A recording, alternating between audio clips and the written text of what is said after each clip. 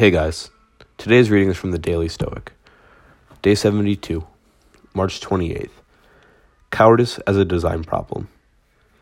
Life without a design is erratic. As soon as one is in place, principles become necessary. I think you concede that nothing is more shameful than uncertain and wavering conduct, and beating a cowardly retreat. This will happen in all our affairs, unless we remove the faults that seize and detain our spirits, preventing them from pushing forward and making an all-out effort. Seneca, Moral Letters, 95:46. The opposing team comes out strong, establishes an early lead, and you never had time to recover. You walk into the business meeting, are caught off guard, and the whole thing goes poorly. A delicate conversation escalates into a shouting match. You switch your majors halfway through college and had to start your coursework over and graduate late. Sound familiar? It's the chaos that ensues from not having a plan. Not because plans are perfect, but because people without plans, like a line of infantrymen without a strong leader, are much more likely to get overwhelmed and fall apart.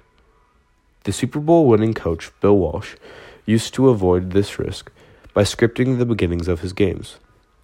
If you want to sleep at night before the game, he said in a lecture on game planning, have your first 25 plays established in your own mind the night before that. You can walk into the stadium and you can start the game without that stress factor. You'll also be able to ignore a couple of early points or a surprise from your opponent. It's irrelevant to you. You already have your marching orders. Don't try to make it up on the fly. Have a plan. Today, I will plan out my day so I'm not caught off guard, so that I won't let the chaos that ensues throughout the day pull me into it and drag me away from my original goal. Today's podcast was brought to you by Rapture Clothing Company, based out of Des Moines, Iowa. Their mission is to create a comprehensive streetwear brand that blends old world influences with modern world times. Visit them at www.raptureclothingcompany.com.